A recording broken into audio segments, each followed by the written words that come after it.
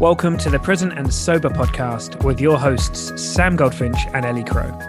If you want to make your life bigger, not smaller, then this is the podcast for you. If you can sense that you're destined for more and you're curious about how drinking could be holding you back, listen in and come on this journey with us. Through the interplay of mind and body practices, we will help you elevate your daily life and discover the wonder and potential of going alcohol-free. Let's make life bigger together.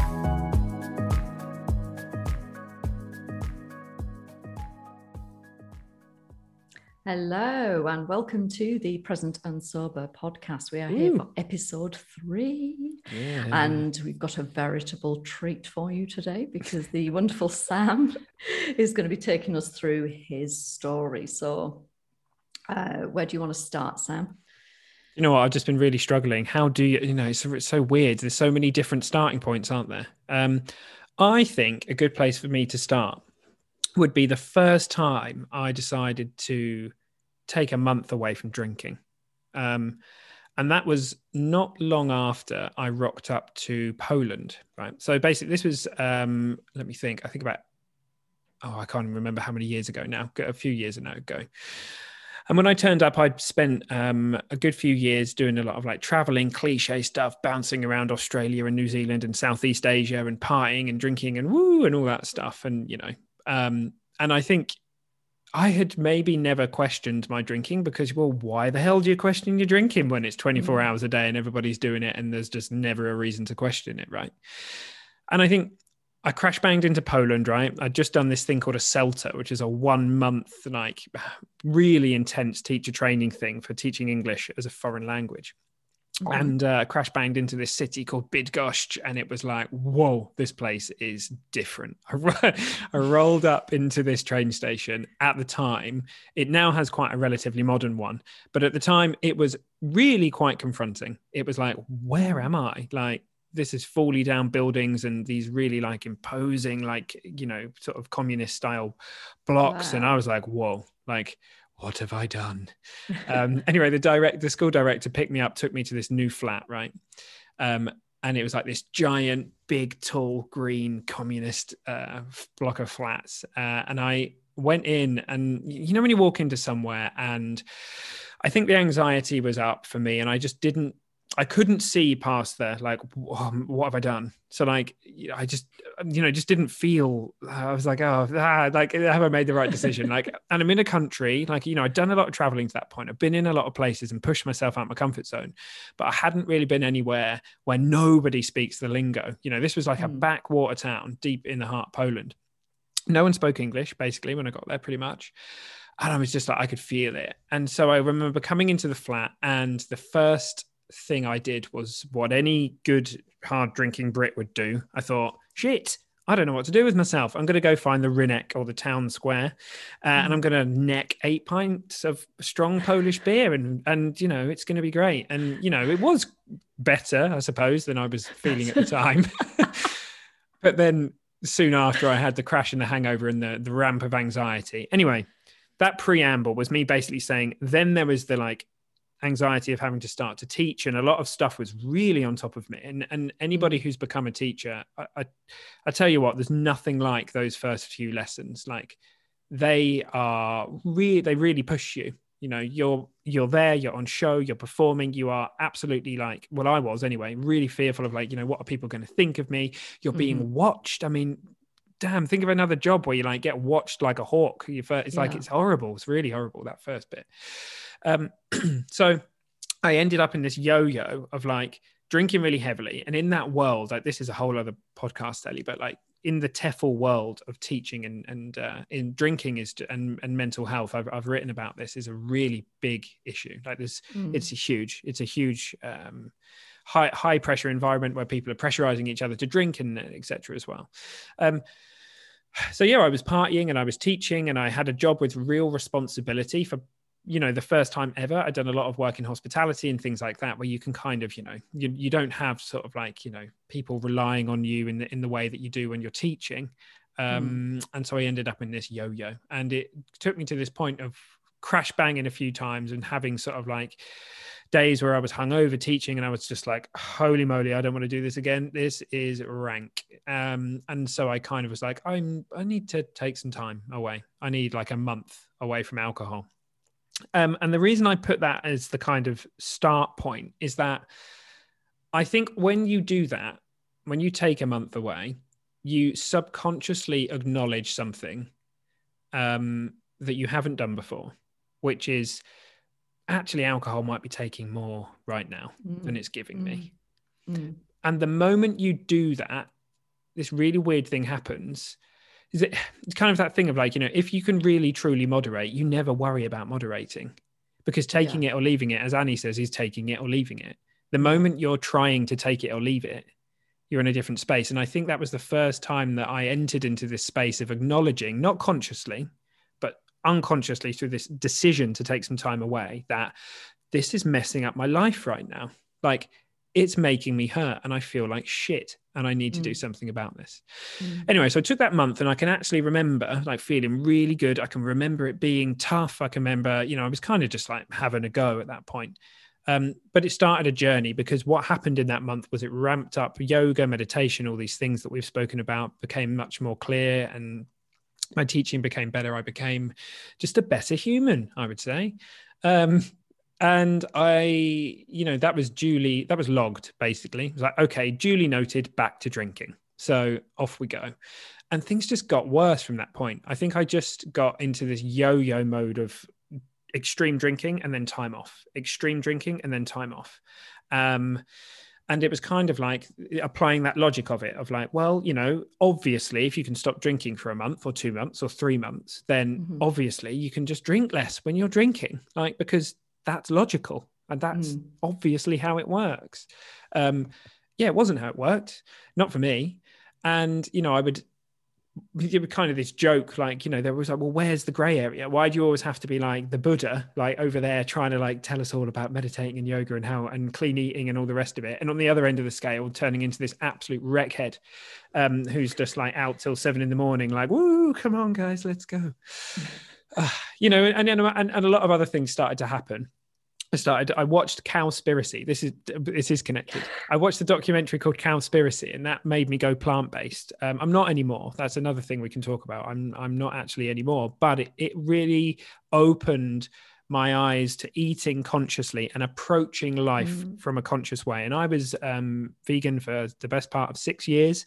I stopped using the term towards the end. I just referred to myself as plant-based, again for another podcast. But and I think I started to be just a lot more conscious in everything I was doing. So drinking, I was becoming more conscious of the pain that it was producing.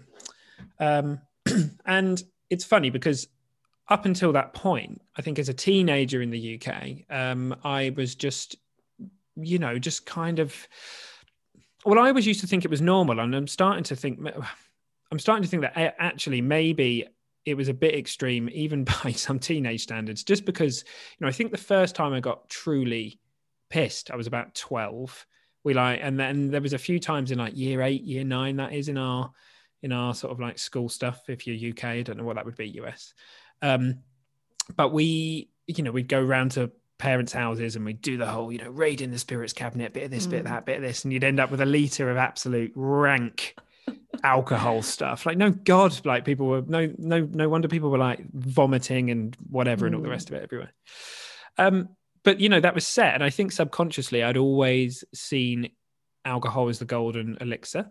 Like my mum and dad had actually met in a brewery. They'd worked for the Hops Marketing Board, and they were never my dad's someone who's sort of drunk, has drinks a couple of days a week and always has been, and still is now. And my mum basically doesn't really drink. So it wasn't that I was in a house where there was heavy drinking, but drinking was encouraged by, my dad was very like, he loves a drink, loves a beer. And, that was how we bonded and connected. And that's definitely like something that was going on in my teenage years. And so it was the golden nectar. It was the elixir of life. It was the thing that we were going to do when we were old enough. So as we transitioned out of skating and sport and all these things that we were really, really into, we like crash banged into this world of like, alcohol. So I did relatively well at school. I was really lucky. Like I went to a nice school and did well. And I have a really good group of friends who I'm still really close with. But we still would, if there was a social gathering or a party or whatever, it was, we'd all sneak as much alcohol in as we could. And, we'd get battered and that's what we would do. And we just didn't question it into our like sort of teens. And I had this really weird interaction with alcohol at the time because I had quite heavy OCD, really. I sort of hadn't really, as a younger child, like I had it quite extreme. Like I would be, washing my hands and doing all these sort of over and over again. And I had these kind of like physical outpourings of OCD. And I'd hidden it from my parents. Like I knew something wasn't right and I'd never really spoken to them about it. And I kind of started to internalize things because I was like, someone's going to find out about all these weird things I'm doing. And it was not until I was in my probably 20s that the penny dropped that I was like, oh, like all that way of thinking over and over about it's not just a physical thing. It's actually happening in my head all the time. I know that sounds crazy to not make that connection, but I was like, oh, it's how my mind works too. And then I was like, oh, because at this point I was already drinking loads. I was like, that's when I feel like the only thing I ever really got from alcohol personally, when I first started drinking, was I'd get that initial kind of rush that we would talk about, the kind of like as your blood alcohol level goes up for your first 20 minutes. And I would get this like release from my mind, which was like, oh, like, whoa, like a deep sigh. But way quicker than all my friends, I noticed a pattern in my drinking, which was I got tired and sleepy and didn't feel good anymore a lot quicker than many of the others. So I would like, when we went out to Cambridge, where I grew up, strangely, a connection between me and Ellie, we'd go out clubbing, we'd go out partying. And like my mates would be out till like, 3, 4, drinking away, all the rest of it. By 12, I'd be done. I'd be like, I want cheeseburgers. I want to sleep. I want to go home. And it would be a drag. So it was kind of like, had that relationship with it.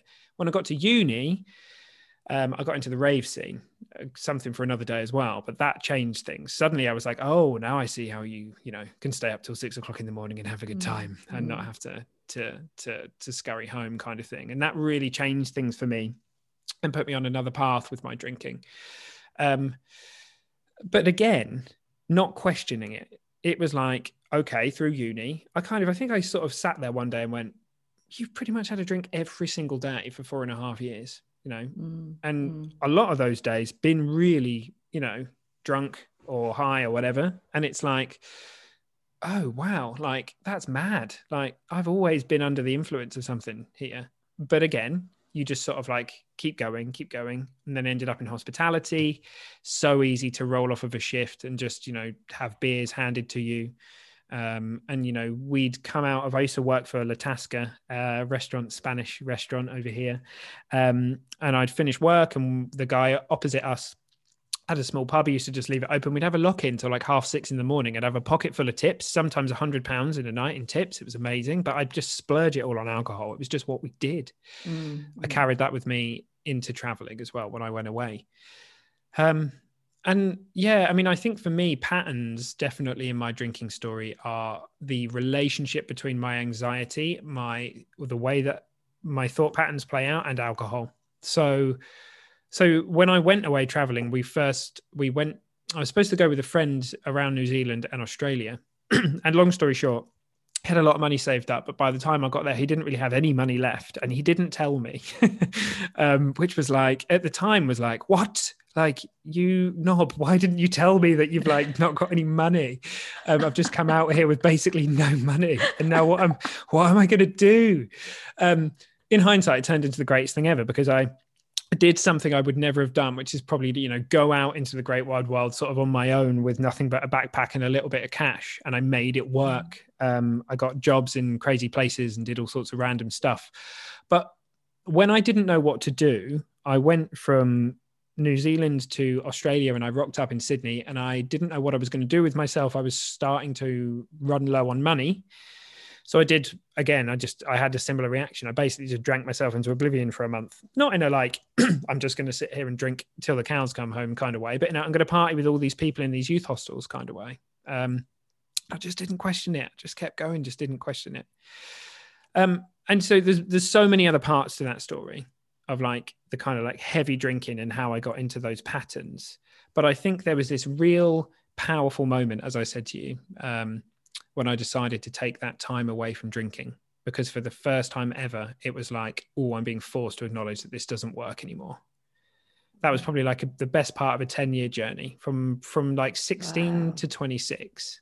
And do you know what? Something else really weird happened after that, because that's the start. I'd say that's the end of the drinking that a lot of people would consider kind of like, that a lot of people do, I think. I think that story is definitely not unique to me. There's a lot of people that have had similar paths.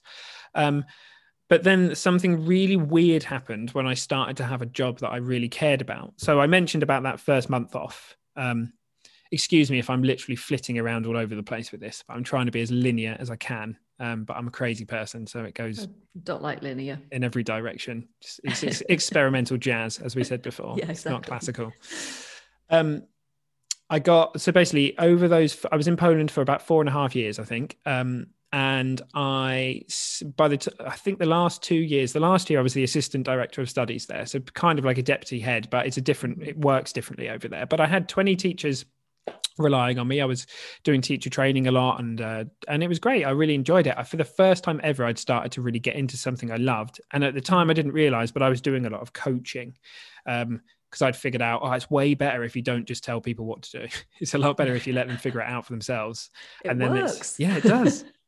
But the double side of that was the emotional impact of having people relying on me emotionally really shifted things for me. And I was doing things way out my comfort zone. So I was speaking to rooms of 100 people and training them and doing these kinds of things I hadn't done before. And having people come to me with problems that didn't have immediate solutions, and it was like high level problem solving in the moment, and it was like, this is great, I love this, but there was this anxiety level to it.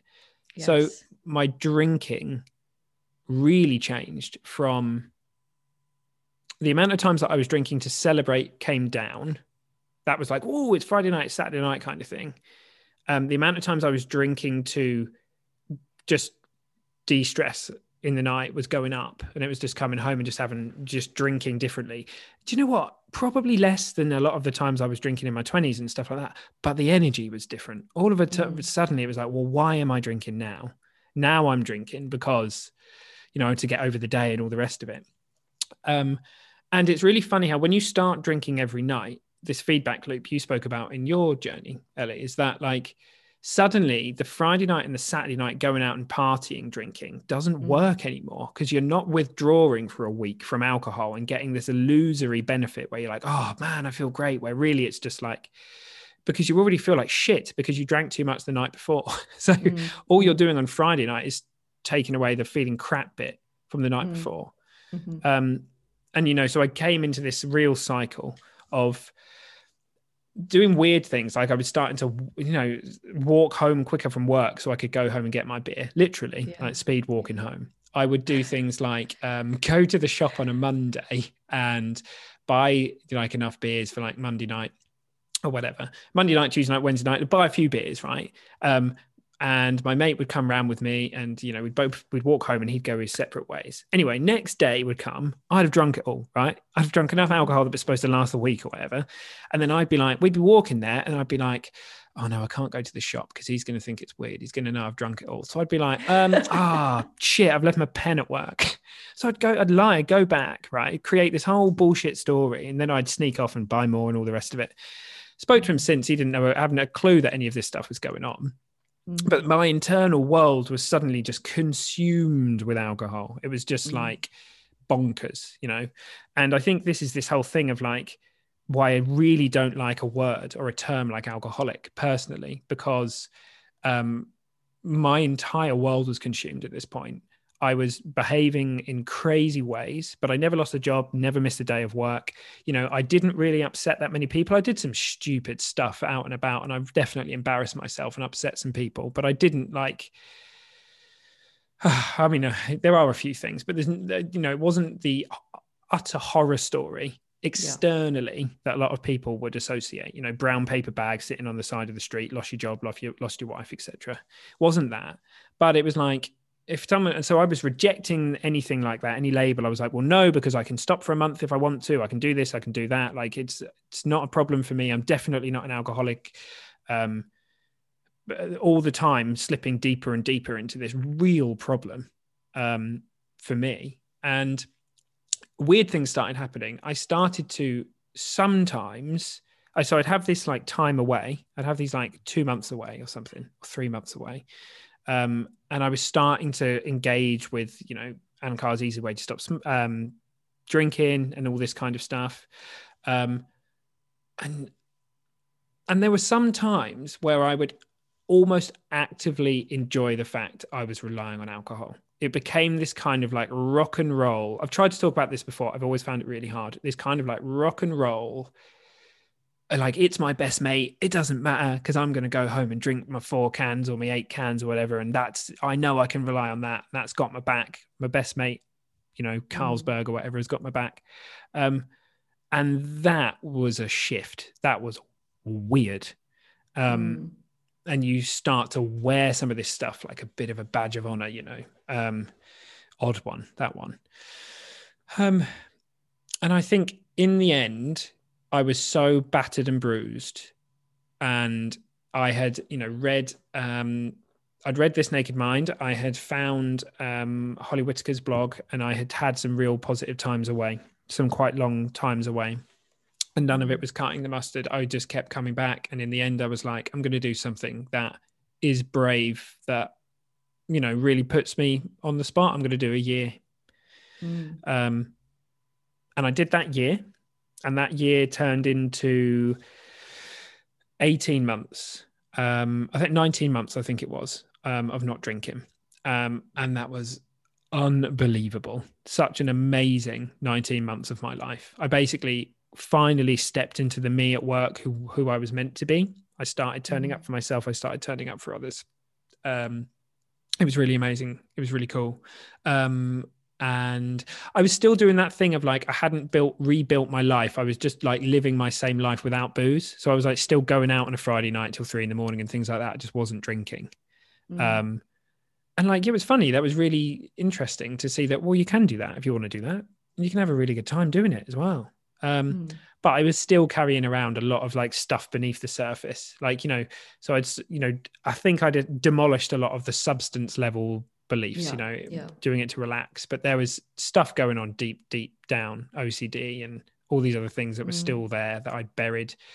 I was bullied pretty heavy when I was in years, when I was about 11, 12. I basically spent 2 years looking over my shoulder, worried that I was going to get the shit kicked out of me. And that, strangely enough, coincided with the peak in OCD for me. So I'm sure there's a connection there. And there were just a few things that I hadn't dealt with that was just, at the time, the rush and the buzz of stopping drinking and getting my life back was just great.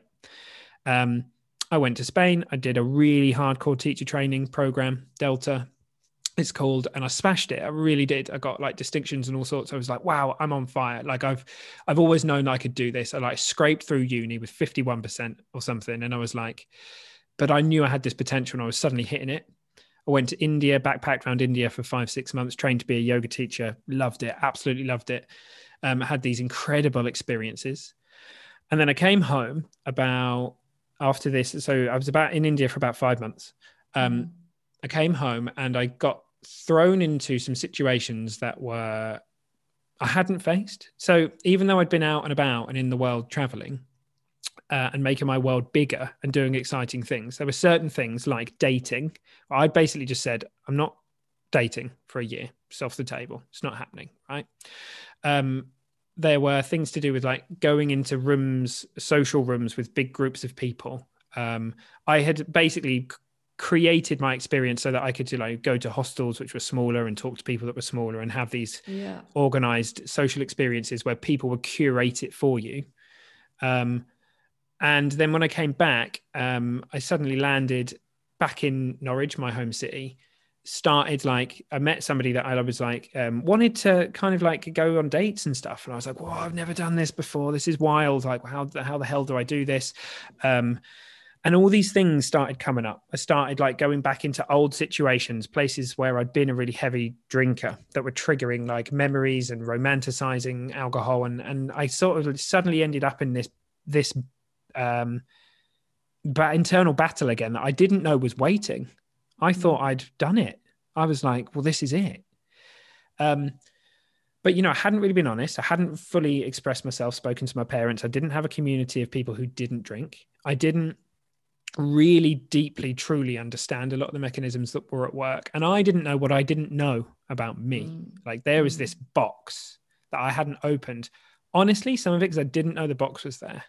Like, I think we have these rooms inside of us.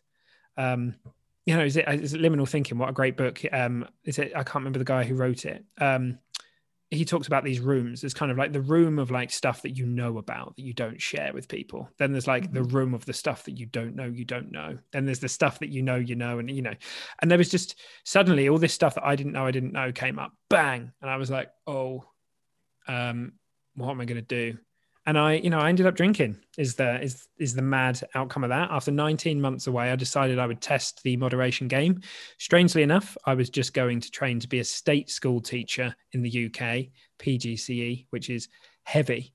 And, you know, the summer before that started, I thought, yeah, it's fine, you know, 2 years. And, you know, I had that experience of like, you know, it was fine for a week, you know, I had a couple of beers here or there. And then really quickly, it was like, all these old attachments came back and suddenly I was drinking. And, you know, needless to say, they weren't the worst 3 months I'd ever had drinking on paper, but the cognitive dissonance of the two different voices going on inside my head was like horrible. And I'd started to notice some real patterns. And I had one night, at the time I was still plant-based, right? And I had this one night where I woke up and I had like, it's so funny.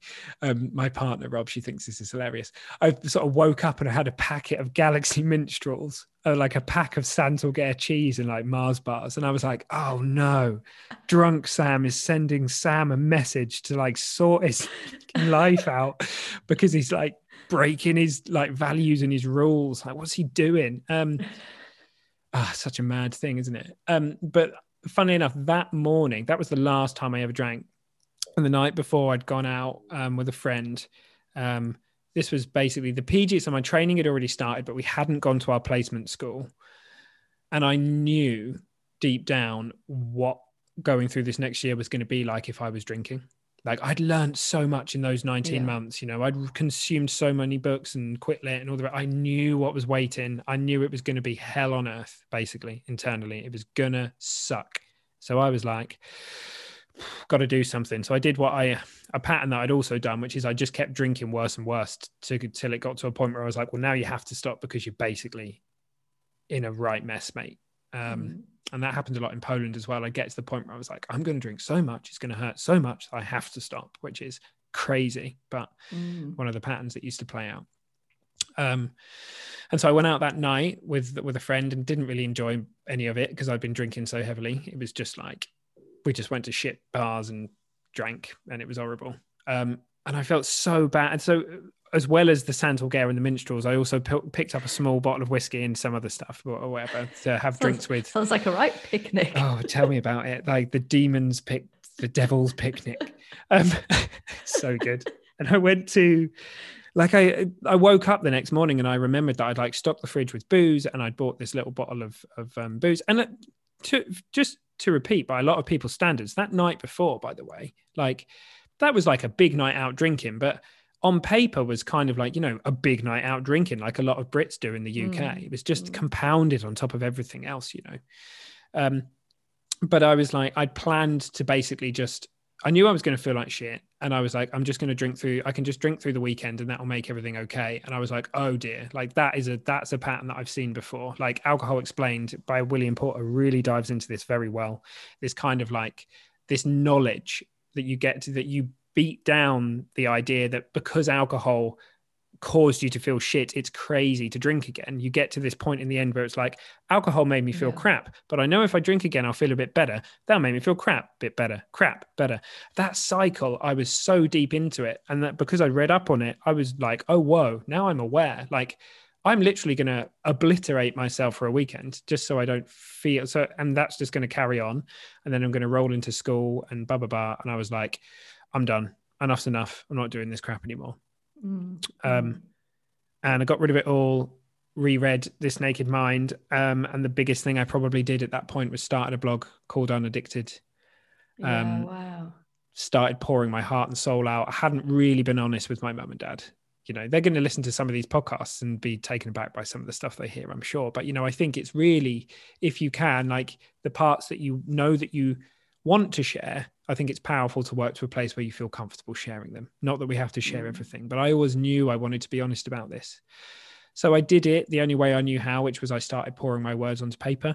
It just came out of me. Like, it's really funny, you know, because I haven't blogged a lot recently, but at that time it was so raw, like 20 posts just like whoosh, straight out. Yeah. And my mum and dad read them and they were just like, oh, I can't, you know, the kind of normal reaction of like, oh, that hurts. Like, I can't believe you didn't sort of share kind of thing. And I was like, you know, when you're lying to yourself, mum, you don't, you know, I'm lying to me, let alone me being honest with you. And so by breaking down those walls, I got a bit of a community going. And yeah, I think that was I can remember there's two things. Writing the blog, like just before I clicked live on the blog, I was like, oh, this shit came up again. Because suddenly that like, you're like, oh, this is a decision that I'm making for good. It's like more things from the subconscious poured up that I was like, I think I need to deal with this. But I was brave and I pushed through and I did it. The other one was when I got Holly Whitaker's teetotal tattoo on my arm. Again, it came pouring out of me. It was like, because I was like, whoa, like, this is a badass act of like accountability. Like, there's no go. And like, I knew I needed to do it. I wanted to do it for me. I was like, I never want to be lying in my own pits of despair, covered in Saint-Algaire and Galaxy minstrels again. Thank you very much. Those days are over. It's picnics with, you know, grass fed this and whatever. It's from now on. It's not. Anyway, I divulge. Yeah. I don't really know where I'm going with this, but that, funnily enough, you know, ever since I started writing about it, that became a thing. And then I started connecting with people. They started reaching out to me. I started in Instagram. I started helping people. And I started doing life coaching through school, actually, through teaching off the back of like wanting to do it there. I hadn't connected the dots between these two worlds. Honestly, I really hadn't. They just were not connected in my mind. And then one day this guy got hold of me, bit of serendipity, bit of paid Facebook advertising, just like you, Ellie. And it was like, bang, this guy got hold of me into his business course and was like, look, if you want to be a coach, you know, it's really good to figure out your story. How are you going to help people? How are you going to talk to people that really deeply touches them and resonates with them so that, you know, your hero's journey becomes a way of them setting themselves free? And I was like, right, yeah, okay. There's this huge thing that is been a massive part of my life. And I've managed to walk away from this. You know, the journey started when I was 26, 27. I really cracked this, you know, after I just knew, you know, after that 19 month and then that time back in, I just knew from that point that I had to do the work. I was like, I know that I've now got a lot of stuff to do. I need to find this box of stuff that I don't know what's going on and I need to get help from people that are going to shine a light on that place for me. And in doing that, you know, it's opened up this whole world of Technicolor, like you said last time round, Ellie, and I'm still working through stuff as we all do, you know, no one's fully cooked. But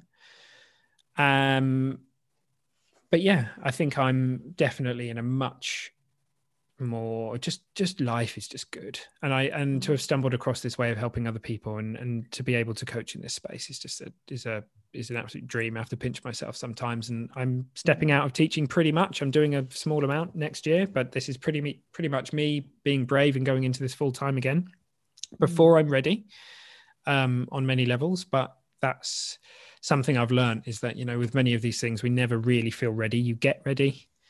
You know, yeah. So I think I'm waffling now. I think I'm at a natural end. I'll cut you off there.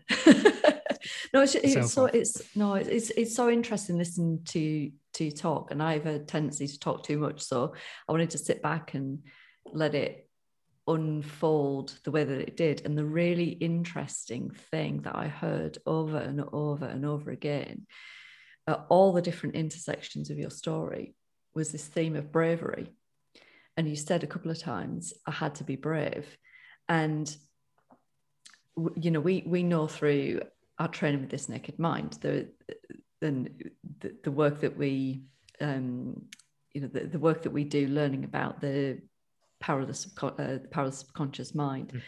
You know, ultimately, your brain wants to keep you safe, and so if you stay in your comfort zone and you don't do anything too risky or too uncomfortable, then your brain's going to be happy because it hasn't had to alert you to all of the danger. And it's so easy to stay in that comfortable place. And I think that's why people get stuck for such a long time, because it feels terribly uncomfortable when you push yourself out of your comfort zone. And you have to be brave. You have to have courage. What you said at the end there, like, yeah, the confidence comes last. You have to accept that you're not going to take the leap with confidence. That's going to come last. But right through your story, there's all of these different stages where you had to be brave. If you hadn't have been brave, it would be a very, very, very different story. And I just think that as a theme is really interesting. Despite the pain that you're in, how you listen to that pull, pull that forces you to be brave, to do the thing, even though it feels massively uncomfortable. Your brain is telling you that you're going to die by going ahead with whatever the thing is, and you push through and do it anyway. And as we know, the other side of these brave moves, it feels incredible, particularly when alcohol's out of the equation, because then you get the full contrast of the emotion. So like as an example, I remember the very first time that I coached in the live alcohol experiment, my brain was telling me I was going to die as I went to sit in front of the mic in front of 3,000 people. My brain is telling me you are going to die. And I felt the full extent of the nerves.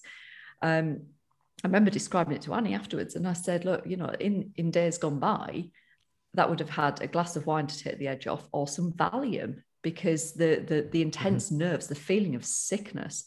And one of the tools that I love to use is reframing anxiety and worry and nerves as excitement, because physiologically it feels the same thing. It feels the same way. So I would tell myself it was excitement. I would do deep breathing. Guess what? I got through it. And not only that, but I felt the ecstasy, the euphoria of being on the other side and have done this enormously brave thing that it just opened so much up. And when I was talking to Annie about it afterwards, she said, yeah, that's the thing. With alcohol in the mix, you can't selectively numb. So you numb the nerves, but you also numb the other side of it. You numb the euphoria.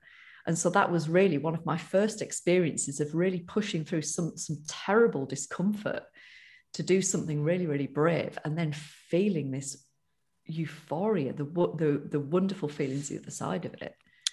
Yeah, that's amazing. It makes me really think about why.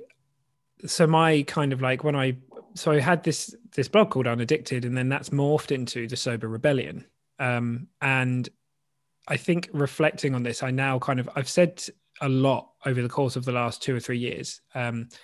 You know, the tagline is, you know, Sober Rebellion because not drinking is badass. And this is what I mean, is that we get this idea of like, society will tell you it's badass to go out there and drink and get battered on the night and have your hangover and wear your stories like war wounds. And it's like, no, do you know what's badass is doing the work, turning the mirror and looking deep inside your soul and figuring out what you need to do to set yourself free from things that have happened early on. And that's scary. Like, you know, it can be, but it's necessary if we're going to move through these places to real freedom. And that work to me is really cool, subversive, badass, the most badass choice that you can make. So now when if anyone ever says to me, oh, you know, it's unfortunate you can't drink, I always have to hold back a laugh most of the time. It's like, no. Because like if things hadn't got that bad for me, I think if I were able to control my drinking 30% more than I could, there's a possibility that I might still be in the throes of that right now. So I am grateful for all that shite, and grateful for, like you were saying, you know, these things come up and they're dark, they seem dark, but ultimately the way to the light is through them. Finding ways of getting hold of people that can help you do that, whether that's shadow work, CBT, whether it's therapy, whether it's coaching, whether it's whatever it is. So yeah, it is badass not to drink, and I've learned that. And so we've determined two things that you are. One is a badass, and two is brave. I try. I step into fear. Is definite. I've learned that if there's fear, and if there's like, that's the magic. People chase happiness. Yes. But walking into fear is a far more powerful way of getting happiness as a byproduct. Because when you step into fear, you're stepping out your comfort zone, which means you're growing. And like you were talking about your values of growth and discovery, Ellie, like mine are basically growth, freedom, and discovery as well. Like I think probably that's one reason why we're so drawn to work with each other. But once you step into that fear, once you expand your world, once you make your world bigger, then happiness comes in through the back door. Because exactly. So a parting question then. So this bit about bravery. Yeah. What's your top tips on bravery then? And you could almost split it into top tips on bravery for if you're stuck and if you're not stuck. Hang on, top tips if you're stuck. Right. If you're stuck, feel the fear and do it anyway. There is a sign that you're being told something. If you're scared to do something, you care about it.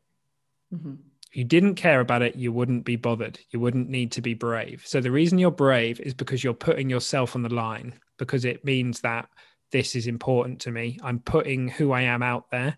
If this doesn't work out, for example, this might happen or this might happen. Screw that. Don't listen to it. Step in and see what happens. So I think if you're stuck, step in to the fear.